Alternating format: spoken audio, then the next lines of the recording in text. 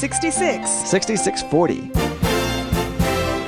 Your future lies in 6640. 66 books by 40 authors, and yet we now discover it's an integrated message system from outside our time domain. Welcome to 6640, the ministry outreach of Koinonia House and Koinonia Institute. Today's Bible teacher is Chuck Missler, connecting the Bible to your life and the world around you. In today's study, Chuck completes his teaching on the book of Jeremiah, chapters 33 through 36.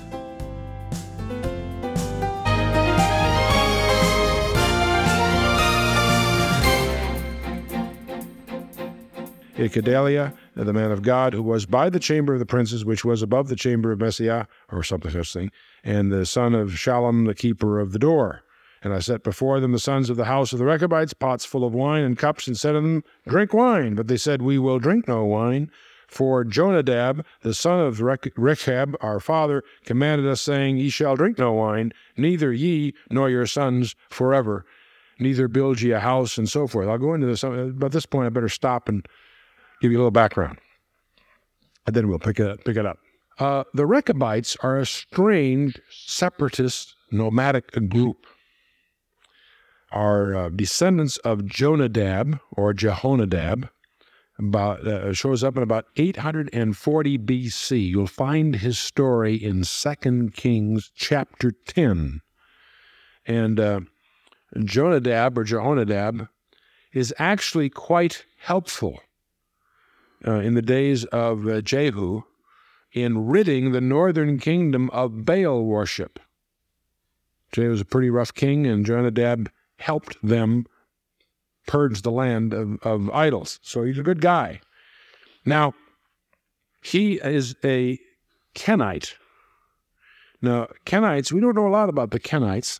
What we do know, they apparently were they're somehow associated with the Midianites, a subgroup maybe of the Midianites, because we know that their kindred, that Jethro was of them. Jethro was Moses' father-in-law. Remember when Moses left Egypt and he lives in Midian for a while and takes Yvonne DiCarlo to wife?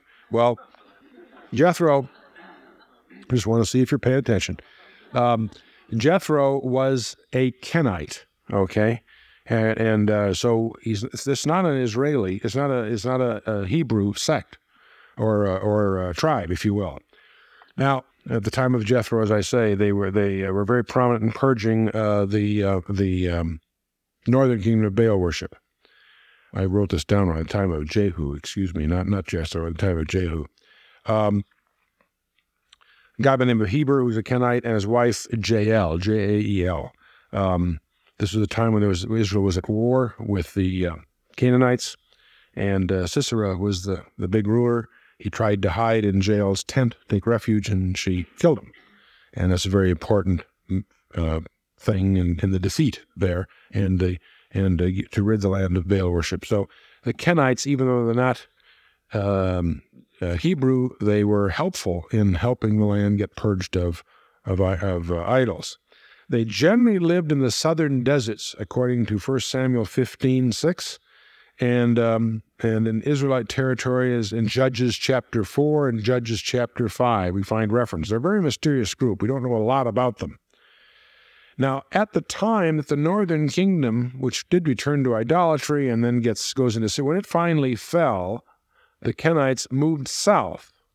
So we do get the impression they're faithful to the God of Israel, even though they're not Hebrews. They're somehow assimilated into Israel, even though they don't have ethnic roots there. So they move south into Judah. Now, they have a major leader about 840 BC called Jonadab, and he is the one that gave them some rules. His positioning of them was to be a nomadic tribe and not to do anything that interfered with being a nomadic tribe. Therefore, they did not build houses. They lived in tents where they could move. They did not raise wine. They didn't raise any kind of crops that you can't. Nomadic tribes don't do that. We're going to find a lot of misunderstandings have come out of this because it sounds like wine is bad, and that's a whole other issue I'm not going to get into tonight. But recognize that the main thing here is that Jonadab gave them all kinds of rules incident to them maintaining a nomadic existence. He banned all sedentary occupations. Now, what's interesting is the Rechabites, for 300 years, were faithful to Jonadab's instruction. Okay? Their patriarch was Jonadab. And here you see what Jehoiakim does. He invites the current Rechabites into the house here, house of the Lord, and he gives them pots full of wine and cups and says, hey, drink some wine. And in verse 6, they said, we will drink no wine, for Jonadab, now this is 300 years ago, Jonadab said, the son of Rechab, our father, commanded us, saying, ye shall drink no wine, neither ye nor your sons forever. Now don't jump to the conclusion of something wrong. Don't base any temperance on this. So many people do. It's misconstruing what's really going on. Neither shall ye build a house. Anything wrong with building houses? No, but that was their instruction, not to build a house. Nor sow seed, nor plant vineyards, nor have any. But all your ways ye shall dwell in tents, that ye may live many days in the land where ye are sojourners. Now, I'm not saying this advice isn't good. Our citizenship is in heaven. We should have a very light touch with the things of this world. Verse 8, thus they say, thus we have obeyed the voice of Jonadab, the son of Rechab, our father, in all that he hath charged us, to drink no wine in all our days, we and our wives and our sons and our daughters, nor to build houses for us to dwell in, neither have we a vineyard, nor a field, nor seed. Okay? Nothing wrong with raising wheat, is there? For them it is, because they were instructed not to, by their forebear. Verse 10, but we have dwelt in tents and have obeyed and done according to all that Jonadab our father commanded us.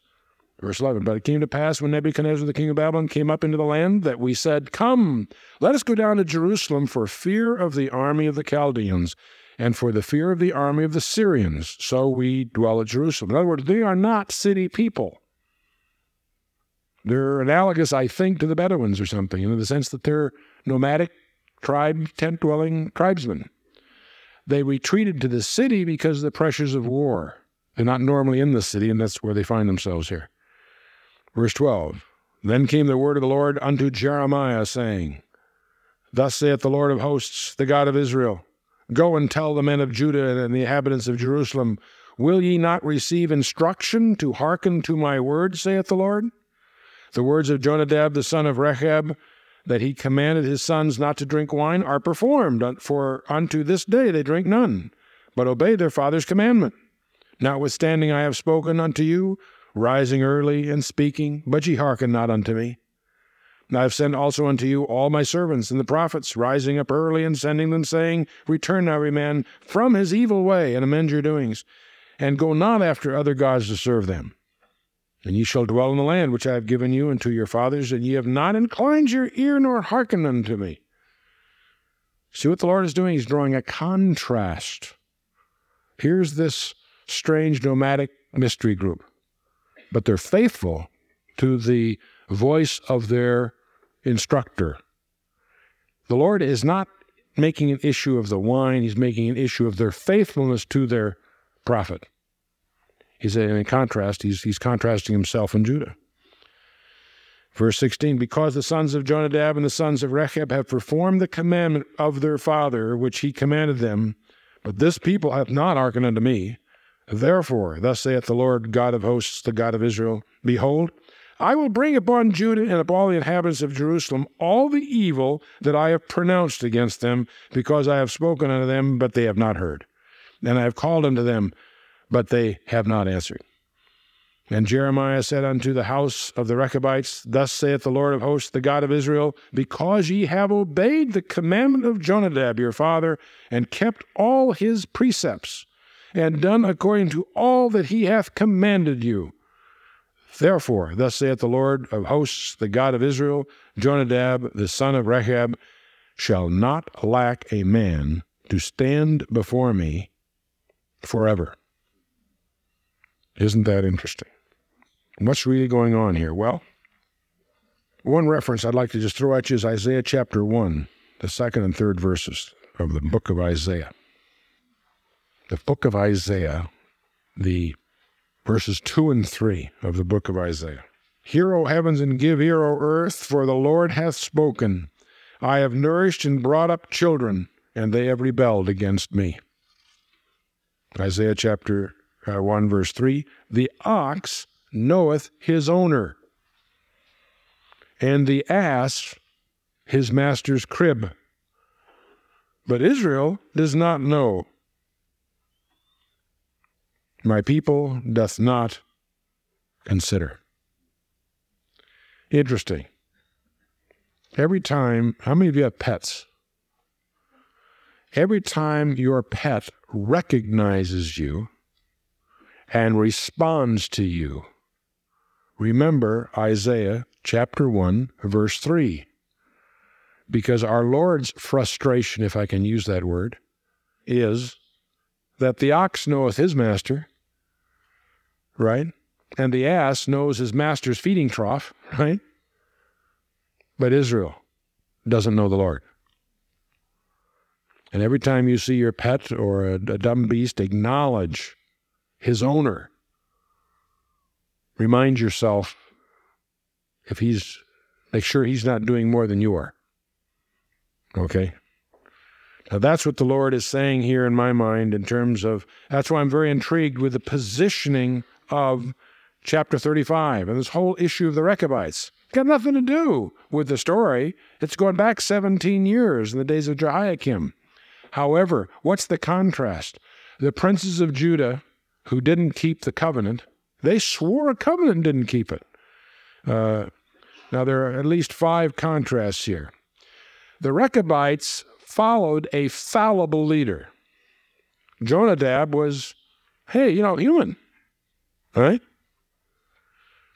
Judah disobeyed the eternal God. Contrast. Jonadab gave his commandments once. He laid down the law for the Rechabites. Hey, you guys are going to stay in tents, you're going to stay mobile, no sedentary occupations, therefore no vineyards, no crops, no seed, no houses that you build, etc., right? We put down his rules once. How often did God put down his rules? Repeatedly. God makes that point in verse 15. Again and again and again, he says, I have sent also you all my servants and my prophets, rising up early and sending them, saying, return now every man from his evil way, and amend your doings, and go not after other gods to serve them. And ye shall dwell safely in the land which I have given you and to your fathers, but ye have not inclined your ear. Not once, again and again and again. His patience is exhausted. It's interesting that the Rechabites had their restrictions only on temporal issues. We have no evidence that there's any profound spiritual issue there, just the idea that they have a specific set of rules to deal with their physical life, their temporal issues. God's rules are on both. There are some temporal issues, but obviously they are all eternal issues. Now, again, the Lord's people, how often did they disobey? Continually. For hundreds of years. The whole history of the nation of Israel, really. Okay? The Rechabites obeyed 300 years. See the contrast again. And of course, the final contrast is the Rechabites' fidelity to their leader is rewarded. And of course, the disloyalty of Judah is punished. The contrast of chapter 34 and the failure of Judah to keep their vow, and chapter 35, the Rechabites are putting in there as a contrast. Now, there's another issue here that causes a lot of puzzling here because verse 19, see this whole Rechabites thing, I'm really summarizing a lot of background because it's a mystery. Now, we don't know a lot about these people. They keep surfacing in odd little places throughout the Scripture. But verse 19, therefore, thus saith the Lord of hosts, the God of Israel, Jonadab the son of Rechab shall not lack a man to stand before me forever. God is saying that the descendants of Jonadab, that is the Rechabites, are going to be before the throne of grace forever. Well, that raises all kinds of questions.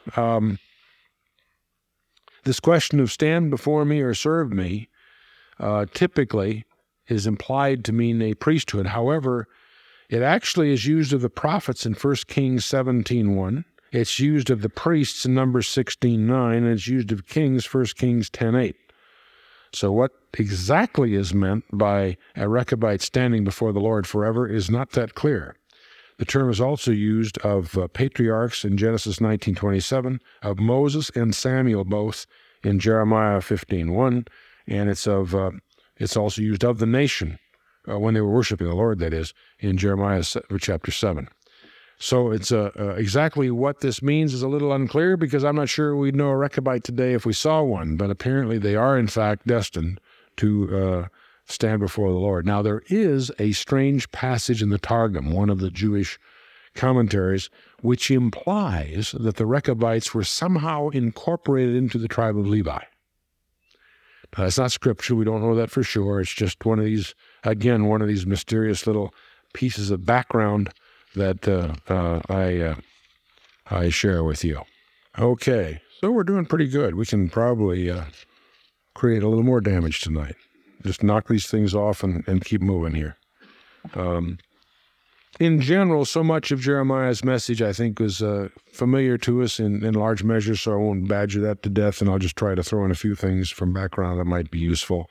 But I think something else you should understand is that Jeremiah's book was written twice, and we'll see why in chapter 36.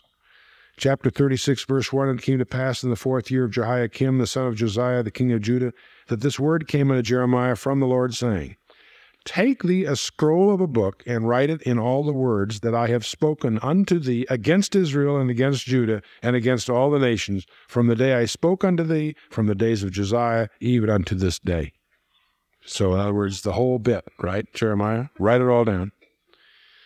"It may be that the house of Judah will hear all the evil which I purpose to do unto them, that they may return every man from his evil way, that I may forgive their iniquity and their sin." Then Jeremiah called Baruch, the son of Neriah. This that guy shows up again. Remember, he was the trustee on the title deeds last week, right? Same guy. Baruch, the son of Neriah, and Baruch wrote from the mouth of Jeremiah all the words of the Lord, which he had spoken unto him, upon a scroll of a book. Now, this is very common practice in those days to have an amanuensis, a scribe, a dictation, special skill.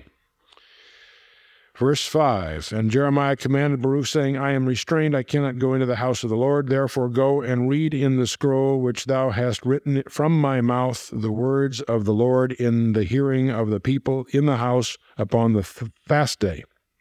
And thou shalt read them in the hearing of all Judah who come out of their cities.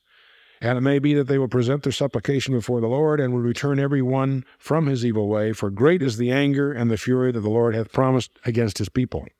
And Baruch the son of Neriah did according to all that Jeremiah the prophet commanded him, reading in the book the words of the Lord in the Lord's house."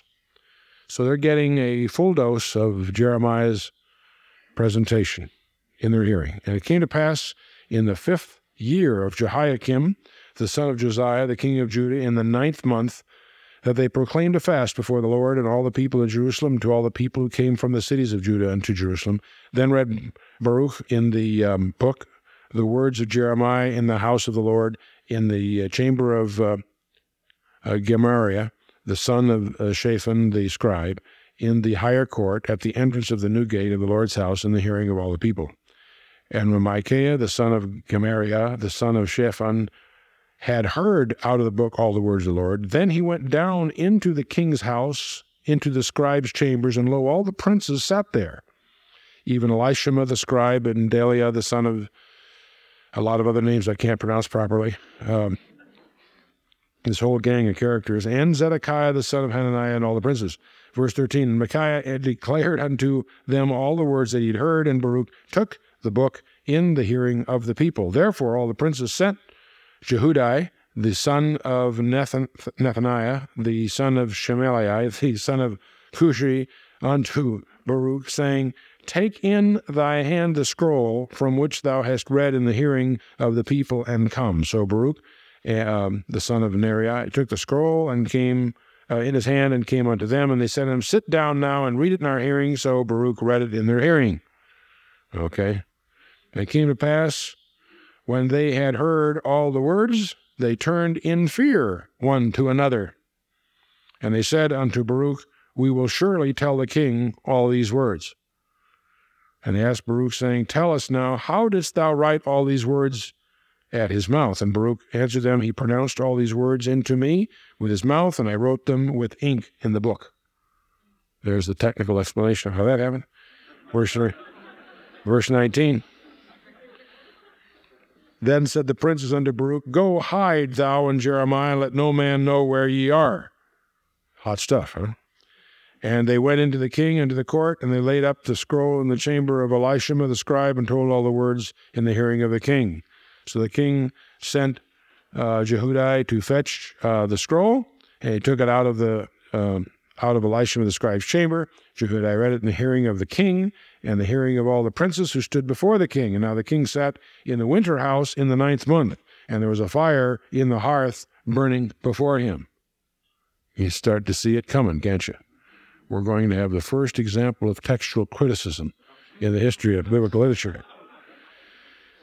And it came to pass that when Jehudi had read 3 or 4 columns, bear in mind, you can visualize this as a scroll, and they write in columns. If you've never seen the Dead Sea Scrolls or whatever, or any of those things, you can visualize this. He read 3 or 4 columns, which are equivalent to pages if you were doing a codex, as we would call it. Okay. He cut it with the penknife. Okay? This is called textual criticism. You cut out the parts you don't agree with in it, right? And cast it into the fire that was in the hearth until all the scroll was consumed in the fire that was on the hearth. Boy. Yet they were not afraid, nor tore their garments, neither the king nor any of his servants that heard all these words. Nevertheless, Elnathan and a couple of these other guys had made intercession to the king that he would not burn the scroll, but he would not hear them. And the king commanded Jerahmeel, the son of Hamelech, and a couple of these other guys, to take Baruch the scribe and Jeremiah the prophet, but the Lord hid them. So bad stuff, burning books.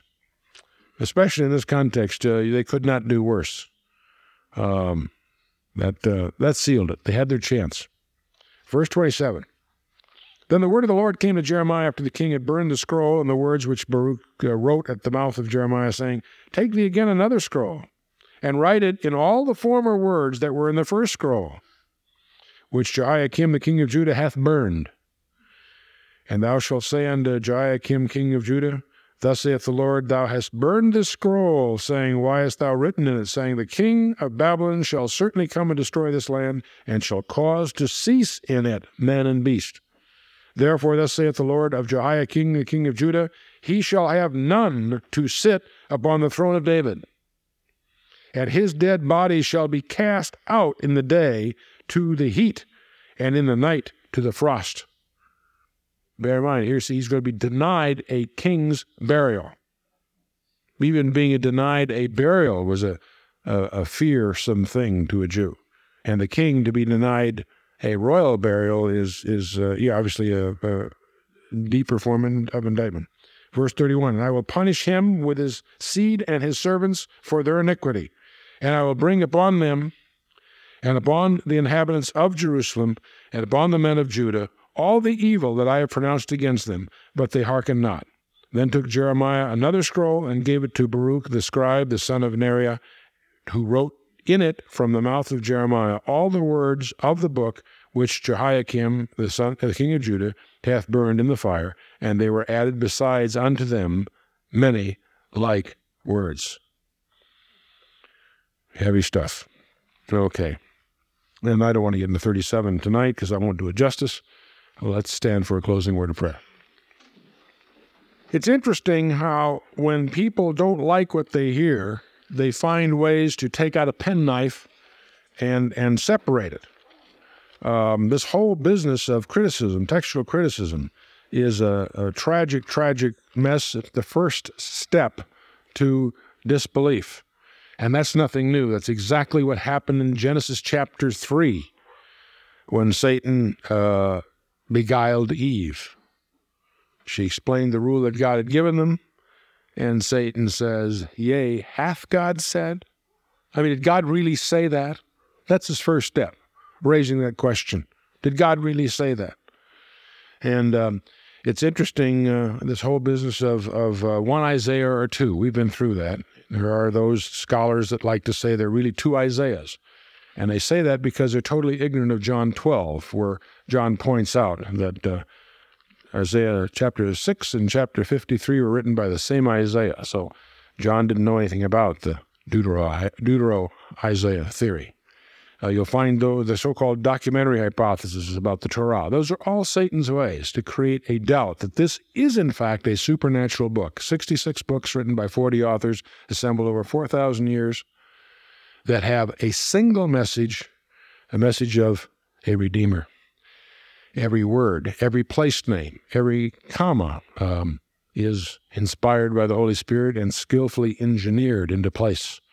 And the more we discover it, the more flabbergasted we become that it is indeed a supernatural book. You don't take your penknife out and cut out the parts you don't like. And that was their ultimate doom, the rejection of the Word of God. You've been listening to 6640, the ministry outreach of Koinonia House and Koinonia Institute. Today's Bible teacher was Chuck Missler, teaching through the book of Jeremiah.